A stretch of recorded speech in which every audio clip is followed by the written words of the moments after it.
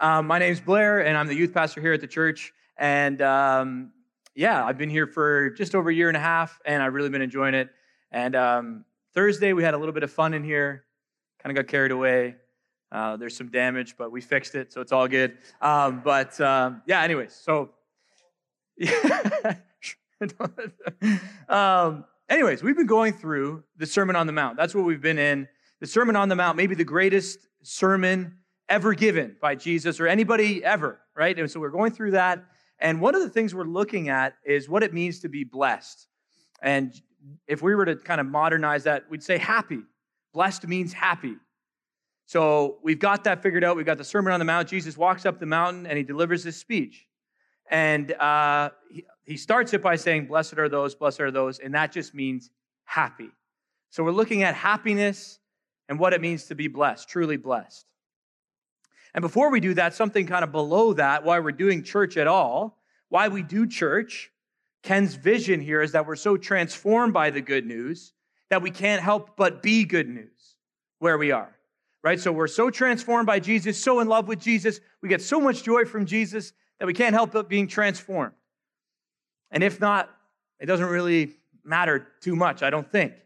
So there's got to be that transforming piece. So we're so motivated to transform other people. That's the vision that Ken keeps hitting on. Now, getting back to the Sermon on the Mount, Jesus said this over 2,000 years ago, which is still mind-boggling that it's like we still read it today, of course. It's kind of crazy. It's got that weight. And as I said before, we're looking at what it means to be blessed. And I'm just going to read a little bit out of the scriptures. It's in Matthew 5, if you guys want to turn or look on your phone and read along with me. But I'm going to replace blessed with happy. I'm going to take and just put happy in there because I think that's going to help kind of get our brains around what's happening. So here's what Jesus says is happy are the poor in spirit. So that's the first thing. Happy are those who mourn, which is like weird when we see this juxtaposed back to back, right? Happy are the meek. Happy are those who hunger and thirst for righteousness. Happy are the merciful. Happy are the pure in heart. Happy are the peacemakers. Happy are those who are persecuted because of righteousness' sake, for theirs is the kingdom of heaven. Jesus has a very different definition than our definition. The culture has hijacked that word. Our culture has decided to take on the word blessed and use it for totally different kind of meanings. Does anybody know who DJ Khaled is? My youth all know who DJ Khaled is. Does anybody else know who DJ Khaled is? He's this famous rapper. And I don't know why he's famous, because he's not that great, but he's famous anyway. And he says, I'm blessed. Blessed. And he'll say, I hope we get the pic. Yeah, look at this. So he's in the tub. Keep your head above water, I guess. He's in the hot tub. Bless up. Then he gets a car and he says, I'm blessed. Blessed. I'm blessed. Then he gets a hit record. I'm blessed. He gets a new mansion. I'm blessed. That doesn't make any sense when we look at what Jesus is trying to say. That's not what Jesus is about. And we use the word blessed in a number of ways that have nothing to do with what Christ, and you can say it, like it's all good if you say it, but that's not what Jesus means. And I went on Instagram and I searched up #blessed, and I saw all these stupid things about cars. And I was like, this isn't it. This is not what we're talking about. And we were going to put one of them up, but we couldn't get a chance to do it. But I'm actually glad, because then the person's profile was on there, and we would have all gone after him and said, you need Jesus, and it would have been crazy. So we're glad we didn't do that. But that's the culture. That's what the culture tells you. And it's crazy when the culture does something, right? The culture does things, and you just kind of go with it. And then maybe you end up with nothing because you start to try to accrue wealth and keep wealth and money. That's not good. That's not going to do you well. And that's what Jesus is talking about in the Sermon on the Mount. He's got a different equation, as we talked about. If we use Jesus, his #blessed, the meaning of it, it'd be blessed to give the coat to someone. I could take a picture of that. So I'd be in the hot tub with the coat, I'm giving it to someone. Blessed am I. I'm blessed then. That's what Jesus wants it to look like. So if you're ever going to use the hashtag, use it that way. Maybe we'll change it. We'll get it back. That isn't the gospel, what we see with DJ Khaled, but it's so easy And I use DJ Khaled because he's kind of like a person you can't forget. Like his face is kind of unforgettable. Whenever you see that face, think the opposite. And then you're like, okay, I got Jesus. Not that he's a bad guy, but we're going to use him as the thing to flip with. So we've got that. That's what we've been talking about. And happiness and being blessed is not about getting stuff. It's not going to work. So that's the first thing. The next thing we looked at last week, I don't know if you guys got scared, but Ken had a candle here, and he lit it up, and then he put a cardboard box over it. I'm like, bro, like we're going to all go up in flame here. And then actually some of it spilt the wax onto there, and I had to clean it up. So I'll tell him about that. But he talked a little bit about salt and light, and we define salt and light, obviously salt. If you put salt on fries, they get more salty. Maybe you like that. They may get more tasty, right? And light is the thing that exposes darkness, right? So we've got salt and we've got light. One preserves, one's a preservative. Salt preserves things, makes things last longer, makes them taste good, as I mentioned before. And again, light is the thing that exposes the darkness. And Ken talked a little bit about that. And one of the things I wanted to just kind of reiterate is you don't hide the greatest light that you've ever known. You don't hide light. Light isn't meant to be hidden. It's meant to be shone so everyone can see it. It's meant so everyone can see it. That's light. That's what Ken was getting at last week. And one of the things I loved about that is the tastiness of it, attractiveness of that. Salt tastes really good. You want more of it, right? Always. You put it on some food and you want it again. You want more of it. And we're going to get later on, we're going to talk about the word appeal, which is what Paul uses. Appeal, be attractive. But we have salt and we have light. And I want to talk about how necessary light is today. Do you ever look around in the culture and think, man, it's dark, like the culture could be dark? Just get overwhelmed by darkness sometimes. It's like, wow, we're really like not headed in the right direction as a culture. Sometimes that's what we see. It is so necessary to spread light. So necessary to spread light. I just did a little research because I want to look at sort of what's going on in our culture. And one thing I noticed when I did some research was, one, the anxiety rates in girls are through the roof. Young girls' anxiety rates, huge, like way up. And the reason is because on social media, if you post one too many, which is Instagram, one person to many people, they get the value by the likes or dislikes. And that is the thing that they're triggered by. Women, the young girls are hit by that. And young men, they don't know what they're doing. They're totally irresponsible and have no clue what's happening. They don't have responsibility to that key piece. So we've got a lot of darkness. These are your kids. These are our kids. I see them when we do youth group. I think about that. I pray that for them, that they wouldn't have the value in that. Light is needed, necessary. We must have light. And one of the cool things about that, I thought, okay, again, if this hasn't done anything, then what's the point? So I want to look back in history at where Christianity has been an incredible source of salt and light. And if you're taking notes, this is where you want to take notes because there's some cool stats, some cool things that Christianity has actually done to bring salt and light to the culture. So, a couple thousand years ago, if you didn't know this, slavery was considered okay. It was a nice form of employment sometimes. Like, yeah, sure, I'll go be a slave because if you're in the right house, you might get paid well. If you're in the wrong house, watch out, because you're going to die. That was the equation. That was accepted. Everybody accepted that truth. Okay, that's just the way it is. So think of something today, the way it is, that's just the way it is. We all drive cars. It's the way it is. Like that. Ancient cultures all thought that slavery was okay. There is this person, this father in the Christian faith named Gregory the Bishop of Nyssa. And what he said in 326 is incredibly powerful. And he's the first person to publicly push against slavery. And he says this. Like, you got to think about this for a second. He's pushing back against an institution, a thing that works in culture. And he's saying, no way. Jesus is not down with this. That's hard to do, especially when you could have died for saying something like that, right? So he says this, and Brian Tierney from Cornell University hits on this, and he talks the idea of being equal dignity of worth is coming out of these people. And here's what Gregory says, it's incredible what he says. He says, how many coins for the image of God? How many coins did you get for selling the God-formed human being? How much money did you get for that?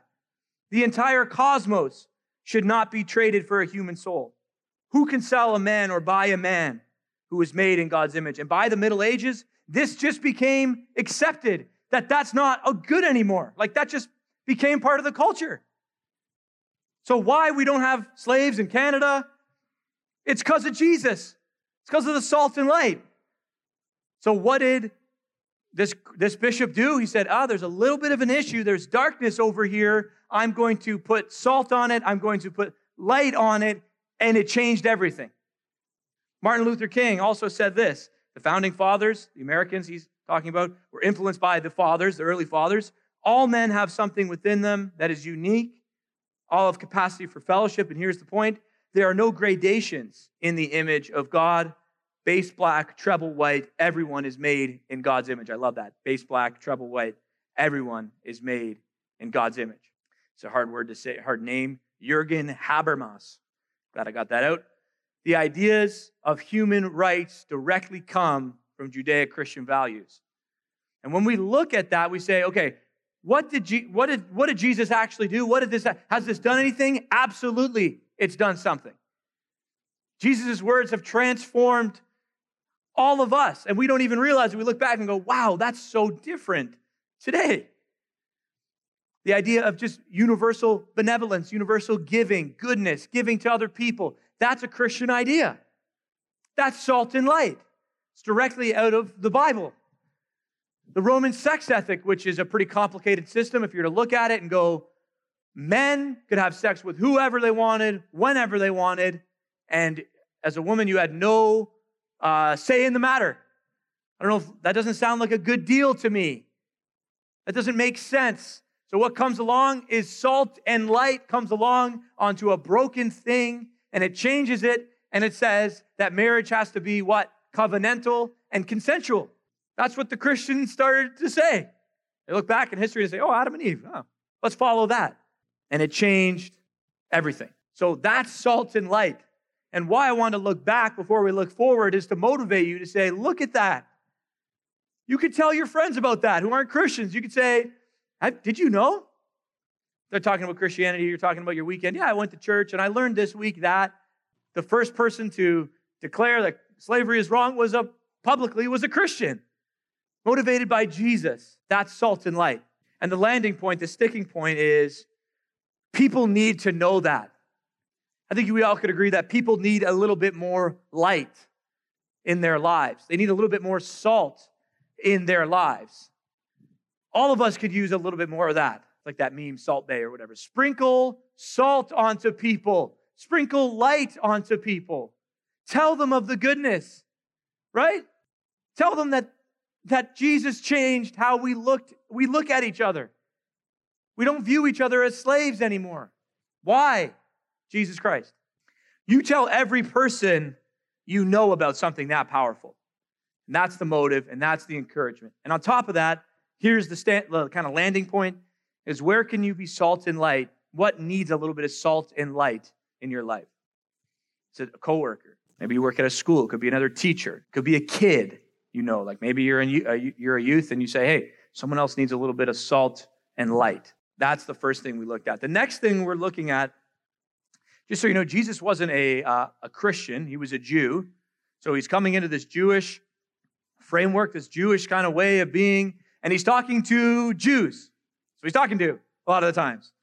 So in Matthew, if you read the book of Matthew, you're going to notice that Jesus gets up on a hill and he declares what? The Sermon on the Mount, right? That's what he starts to speak. In that time, basically what's happening is Jesus is replacing Moses. Jesus is because what did Moses do? Went up on the hill, got the commandments, declared it to the people. Jesus gets on the hill, gets the commandments, declares it to the people that these are new commands that you should follow. We've got religious leaders that Jesus is talking to. And it just shout out, who are the people that Jesus didn't really like too much, the religious leaders? What was their names? Pharisees and Sadducees. You got Pharisees, you've got Sadducees. Those are the two big groups. There's other groups, but those are the two big ones that Jesus is he loves them, but he doesn't like them. He's like, you guys have some stuff to change. So they observed strict observance of the law, whether it be oral or in written. That's the two groups. So I know the right thing to do. The Jews knew the right thing to do. They knew how to go pray. They knew how to worship. That's the backdrop. One of the things that Jesus is trying to do, however, with the Sermon on the Mount, though, is go deeper than what you do. Go below what you're doing. So not just what you're doing, what's going on under that? What's your motive under that? Jesus is trying to get down there. And here's what he's trying to attack. A lot of the times Jesus says, you do it this way. You've heard that how to pray is this way, and here is what I say. Right? So you've done it this way for so long. Here's what I tell you now how to do. So Jesus is trying to replace an old thing, an old system, with a new system. However, here's the main point when we're looking at the Pharisees and the Sadducees is they were doing what was good. They were doing a good thing by going to the temple. They were doing a good thing by praying. However, you can do a good thing and it still could be poison. You could do a good thing and it still could be wrong. You could do the right thing and get absolutely torn up inside because of it. And that should scare you. It scared me. When I started reading it, I was like, oh my, what does this mean? Here's the point. Here's the story that I use to illustrate this point. Is there was one day where my mom and dad and I were fighting about something, and we don't fight a lot, so it was, I don't know, it was like when I was in grade 12, and I'm sure it was dumb. I probably was a stupid argument. But they wanted me to help shovel the snow outside, and I did not want to do that because I was mad at them, right? I was very angry. I did not want to shovel the snow. I shoveled the snow, and I got killed inside for it. Like my heart, it was like I was breathing poison. I was like, yeah, I'll do it. But I was like huffing and puffing and angry at them. I was really mad. So I did the right thing, and it didn't work. That's exactly what Jesus is trying to say. So Mr. Jew could go along to the temple and say, hey, I'm going to come in and do my worship. And then he could be doing it really to get back at somebody else for saying, oh, you don't go to the temple enough. Well, I'm going every day now for 30, 40 times just to get at that guy. So what's going on at the bottom of it, I believe, is really an ownership thing. What's happening in that situation is you are being owned by that other thing and not by Jesus. That's really what's happening. There's this verse in Philippians 3 verse 12, if you do want to turn there. And basically what Paul says is this, and it's so comforting. Because Paul is a pretty good guy, so you're saying, okay, he's done it right. But here's what he says. Philippians 3:12 says this. Not that I have already obtained this or am already perfect, but I press on to make it my own because Christ Jesus has made me his own. There's an ownership thing there. That thing that I fought about with my mom and dad about and then shoveled the snow badly shouldn't have owned me because Jesus owns me if I'm a Christian. Jesus has me if I'm a Christian. And Paul recognizing that he's not perfect yet, that won't happen. That's good to know from Paul because you're a bit scared by Paul sometimes. Like, man, this guy kind of gets it right all the time. But he doesn't, as he declares, Jesus is the one who makes it right. He is saying, but Christ Jesus has made me his own. Freedom to do things with the right heart, with no one else getting in the way of that. Now, I'm sure the reason I was fighting with my mom and dad was probably more my fault than theirs. My mom and dad aren't here right now, so they were here for the first service, so I'll tell them that you said that. But it was. She's right. It was my fault. Now, I could have looked at it and said arrogantly and been like, well, I'm not going to let them own me, and I'm not because Christ has me. That's not it either. It's humbly saying, I probably am wrong in this situation. Christ now has me, and out of the goodness of this situation, I want to let Jesus own me and not that. Sometimes we read the Sermon on the Mount, like sometimes I read it and I go, like, do you ever think sometimes you read something in the Bible and you just go, how am I supposed to do this? You ever think like, this is impossible? I think that a lot. I look at the Bible and I'm like, how? How, Jesus, when you tell me that I'm supposed to be happy for being persecuted, how is that possible? Here's what Jesus is telling you. The reason he's declaring the message anyway is because it's for the reason that you start to rely on Jesus. And you realize that he's the one who can help me do it, not me. Don't read the Sermon on the Mount and say, I can't do this. Say, the reason Jesus is even saying this is so that I rely on him. It's not so that I feel bad. It's so that I go, I need Jesus. He's trying to point everything to him. All the scriptures, all the things in the Old Testament, all to me. And that through me, you can do this. Without me, it's not going to happen. So if you feel bad when you're reading on the Sermon on the Mount, great. You're in my boat. I'm in the same boat, the feel bad boat. and now we're saying, okay, well, what's the solution? Jesus has done it. Whenever you read something, you push to say, okay, I can't do this in the natural, but I can do this with Jesus. You don't feel bad. Just start to rely on him. It's pushing you to reliance. That's what Jesus is trying to get at in the Sermon on the Mount. If you are to read farther on, so if you want to turn to Matthew 5:38, we're just going to be there for a second. And what Jesus talks about here in this situation is, it's a very famous saying, but he says this: you have heard it said, eye for an eye, tooth for a tooth. If anyone slaps you on the right cheek, turn to them the other cheek. Right? So you get slapped in the head, you turn your other cheek. Simple. Now, I didn't understand this. I didn't understand this before because I thought it meant, and maybe you're in the same boat as me, that I'm just supposed to get slapped again. You ever think that? You're just supposed to get slapped in the head again? It's like, oh, okay, well, like a little cross here, does he zoom in and hit me good? That's what I thought it meant. I'm like, okay, well, what's happening here that Jesus wants me to turn my other cheek to get slapped again? That's what it sounds like. That is not what Jesus is talking about. And what Jesus is talking about is this.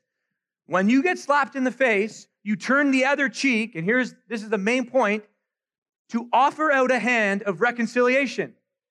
To offer reconciliation. That's why you do it.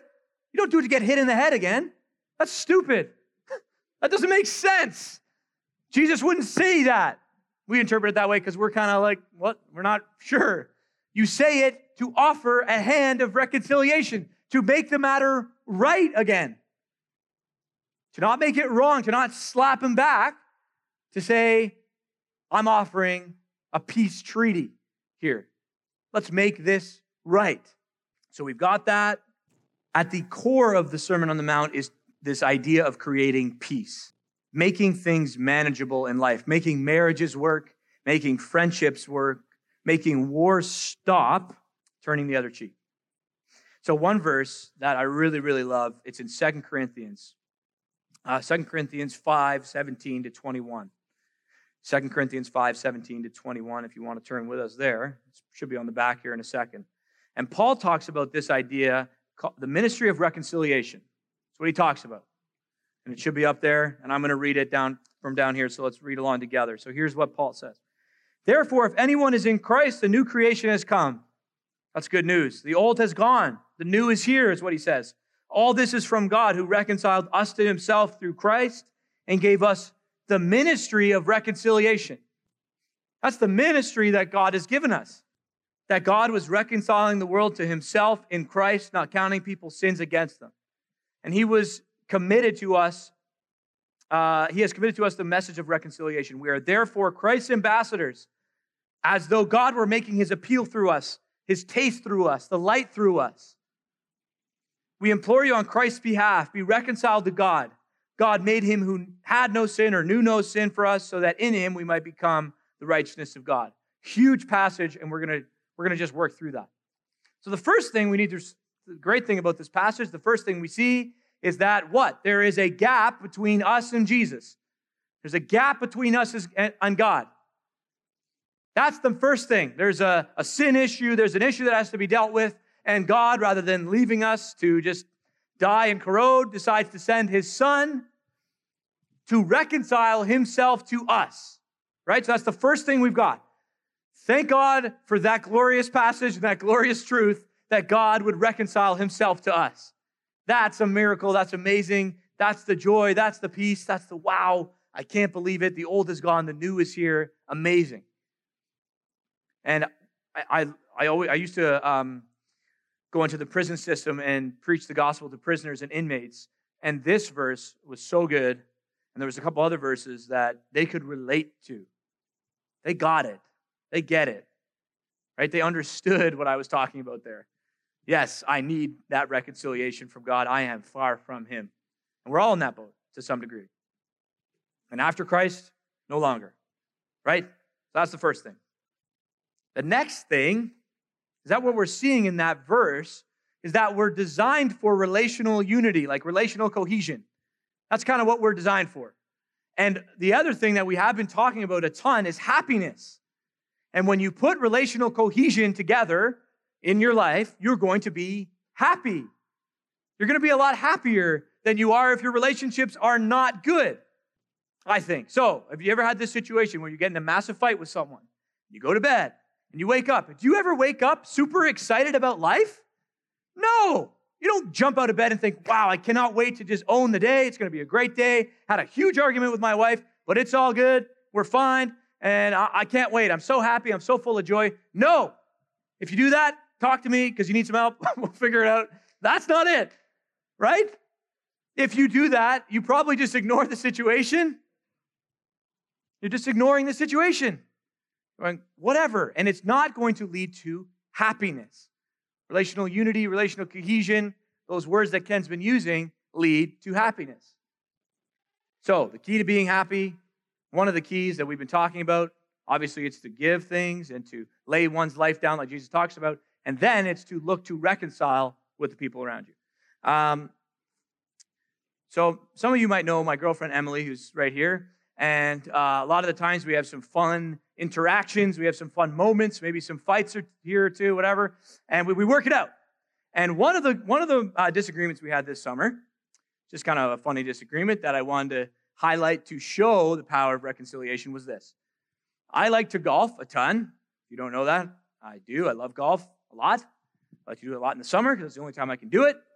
And Emily got a job. And husbands, I don't know if you're ever resonating with this, but you go out and it's 6 hours later, and that's a long time. And I'm sure it's even worse when you're married because you're like, your wife's looking at you. Where are you going? Why are you gone for 8 hours? Get another sport. Go play tennis for like 2 hours. It's way less, right? So I come home. What ended up happening was this week was a big week for Emily. This is what happened. And she got a job that week. Okay, so that's the Monday. And I golf the Tuesday, and she gets the call that she got the job, and she calls me, and where am I? On the golf course, like where I should be, right? No, on the golf course. And I'm on the golf course, and I'm playing, and it's all good. And I said I have to go because I'm about to tee off. So not a good start, but but I wasn't rude. It had to happen, right? You had to tee off.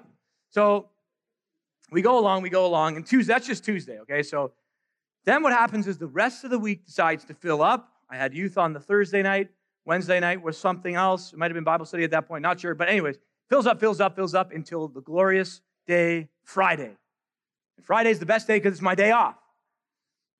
What do I do on Fridays? I golf on Fridays, right? Like who doesn't, right? So what ended up happening is my buddy, Ryan, had worked like 14-hour days, Monday, Tuesday, Wednesday, Thursday, okay? So he decides to tell me that he gets Friday off too. And Ryan likes to golf, and I like to golf, so we come together and we golf together. And we play 36 holes of golf. 36, 18 in the morning, then we have lunch. 18 in the afternoon, we have dinner, and we're chilling, and it's great, and I'm loving life, feeling happy, playing golf. Emily, on the other hand, is not happy because all week I haven't had a chance to sit with her and celebrate the job, celebrate the great new job she got. And to be fair, just to kind of get on my side here for a second, because, it's just, right? What ended up happening, like the week you got away from me, and Friday I had planned in advance, because Ryan said, I think this is going to happen this week, so we planned it in advance. But boy, when Friday came, I got the teeth, and Emily was mad at me. And I think she had a good reason to be mad at me. I wasn't, right? So all day I can tell something's up, because I'm texting, hey, how's it going? How's your day? After 18 holes and a nice refreshing beverage. We're sitting there for lunch. How's it going? And you just know that it's not going well, right? And you just get this text. It's short, and it's like, well, here we go. This is going to go bad, okay? So I play my next round of the next 18 holes, and then I go back to Emily, and I say this. I realize I've got to do something about the situation. So obviously, she's been hurt or slighted, and I need to figure this out. So I was going to just continue on with my friend at night, and we were going to have, and I said, you know what, that's probably not the best idea, and I'm going to go to her house, and we're going to try and resolve this situation. And we did. And I said, here is what happened. I'm sorry for the things I couldn't control. Sorry for, listen, look, some things I couldn't control, all right? There was a few things in the week I couldn't control. I'm serious. Oh, boy. There was. So we get to that, and I said, you know what, I'm sorry for the other ways that I hurt you, and next time we'll play 18 holes, and then I'll see you at night. So, but, okay, here's the thing that I needed to do better. Actually, I'm going to rephrase that. Here's the thing I think I did well. I realized there was a problem Friday night, and I reconciled with her right away. I didn't leave it. I didn't let it build up. Right? I didn't let it just become this thing that we're constantly going to go over. Right away that night, I said, what's up? Let's deal with this. Let's reconcile. Let's make the world right and a bright, happy place again, right? That's what I said. So here's what I'm trying to say about this verse that we're looking at. I don't think Jesus likes if we don't do it that way right away. Because what happens is your heart gets messed up. You get angry. You probably act in the way you don't want to act, right? You start to say mean things. You start to be bad. You start to say no. You start to push against. You feel awful, and you start to spew venom in their direction, and it's not good, right? So that's the first thing that we're seeing from Jesus here is he doesn't want that because of the repercussions of it, right? The next thing, if I were to witness to my non-Christian friends and say, yeah, we're still fighting about that 2 weeks later, that doesn't make sense. They're looking at Jesus and going, well, what's the point of Jesus if you look just like me? You don't act any different. You don't reconcile when you need to. You don't humble yourself when you need to and make things right and own your stuff. They're going to say, no, that makes no sense. Why would I follow that Jesus you're talking about? That makes no difference. That's not salt, right? That's not light. That sucks. That's not the way you should live. So what's happening here at the bottom of this is Paul is trying to say, your relational unity with other people, here's the kicker, your relational unity with other people either pushes people away from Jesus or brings them in. That's what he's saying. You make the appeal in Christ to other people by being reconciled. And if you're not, do you look any different? That's the challenge. That's the most challenging part of this whole message is if you're not doing that, people might not come to know Jesus. That's a scary thought. Yeah, I left it for a year. I left it for 2 years. We fight all the time. It's whatever. And you're trying to share your amazing joy you have in Christ at work. Not going to happen. That's not how that works. You might either push people away or bring people in. And that's what the responsibility that Paul and Jesus gives us is to appeal to other people because we're reconciled to each other. It's a lot better when you say, yeah, I had that fight with my wife, with my friend, with my coworker. We resolved it, and here's the fruits of it. Imagine that as a testament for Christ. It's a lot different of an equation, right? So your relational health could be a puller in. It could pull someone in. They look at you and say, look at all the joy you have. Look at all the hope you have in your relationships. Look at how you make things right in your relationships. Wow, I want a little bit of that as well. And now here's the thing. We're allowed to make mistakes, right? We can make mistakes. That happens. So if you're sitting there going, well, what about my past that I haven't reconciled? Today's the day to start doing that. Because it happens. Sometimes we make a mistake. Sometimes we don't do it the right way. Maybe that situation I didn't do it right. But there's always that second chance. There's always that moment to say, hey, in this time I could. And so that's what we want you to be inspired by is, hey, okay, in my past, it's been a bit dicey. I haven't done it the way I wanted to. Jesus is saying there's forgiveness. There's this amazing thing called grace. And now live differently. The call for us today is to live as reconciled people.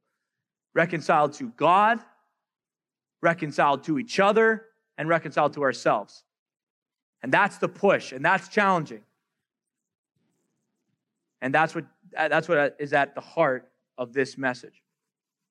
And again, when we look at that beautiful word, appeal, that's what Paul's saying. You have to appeal to other people.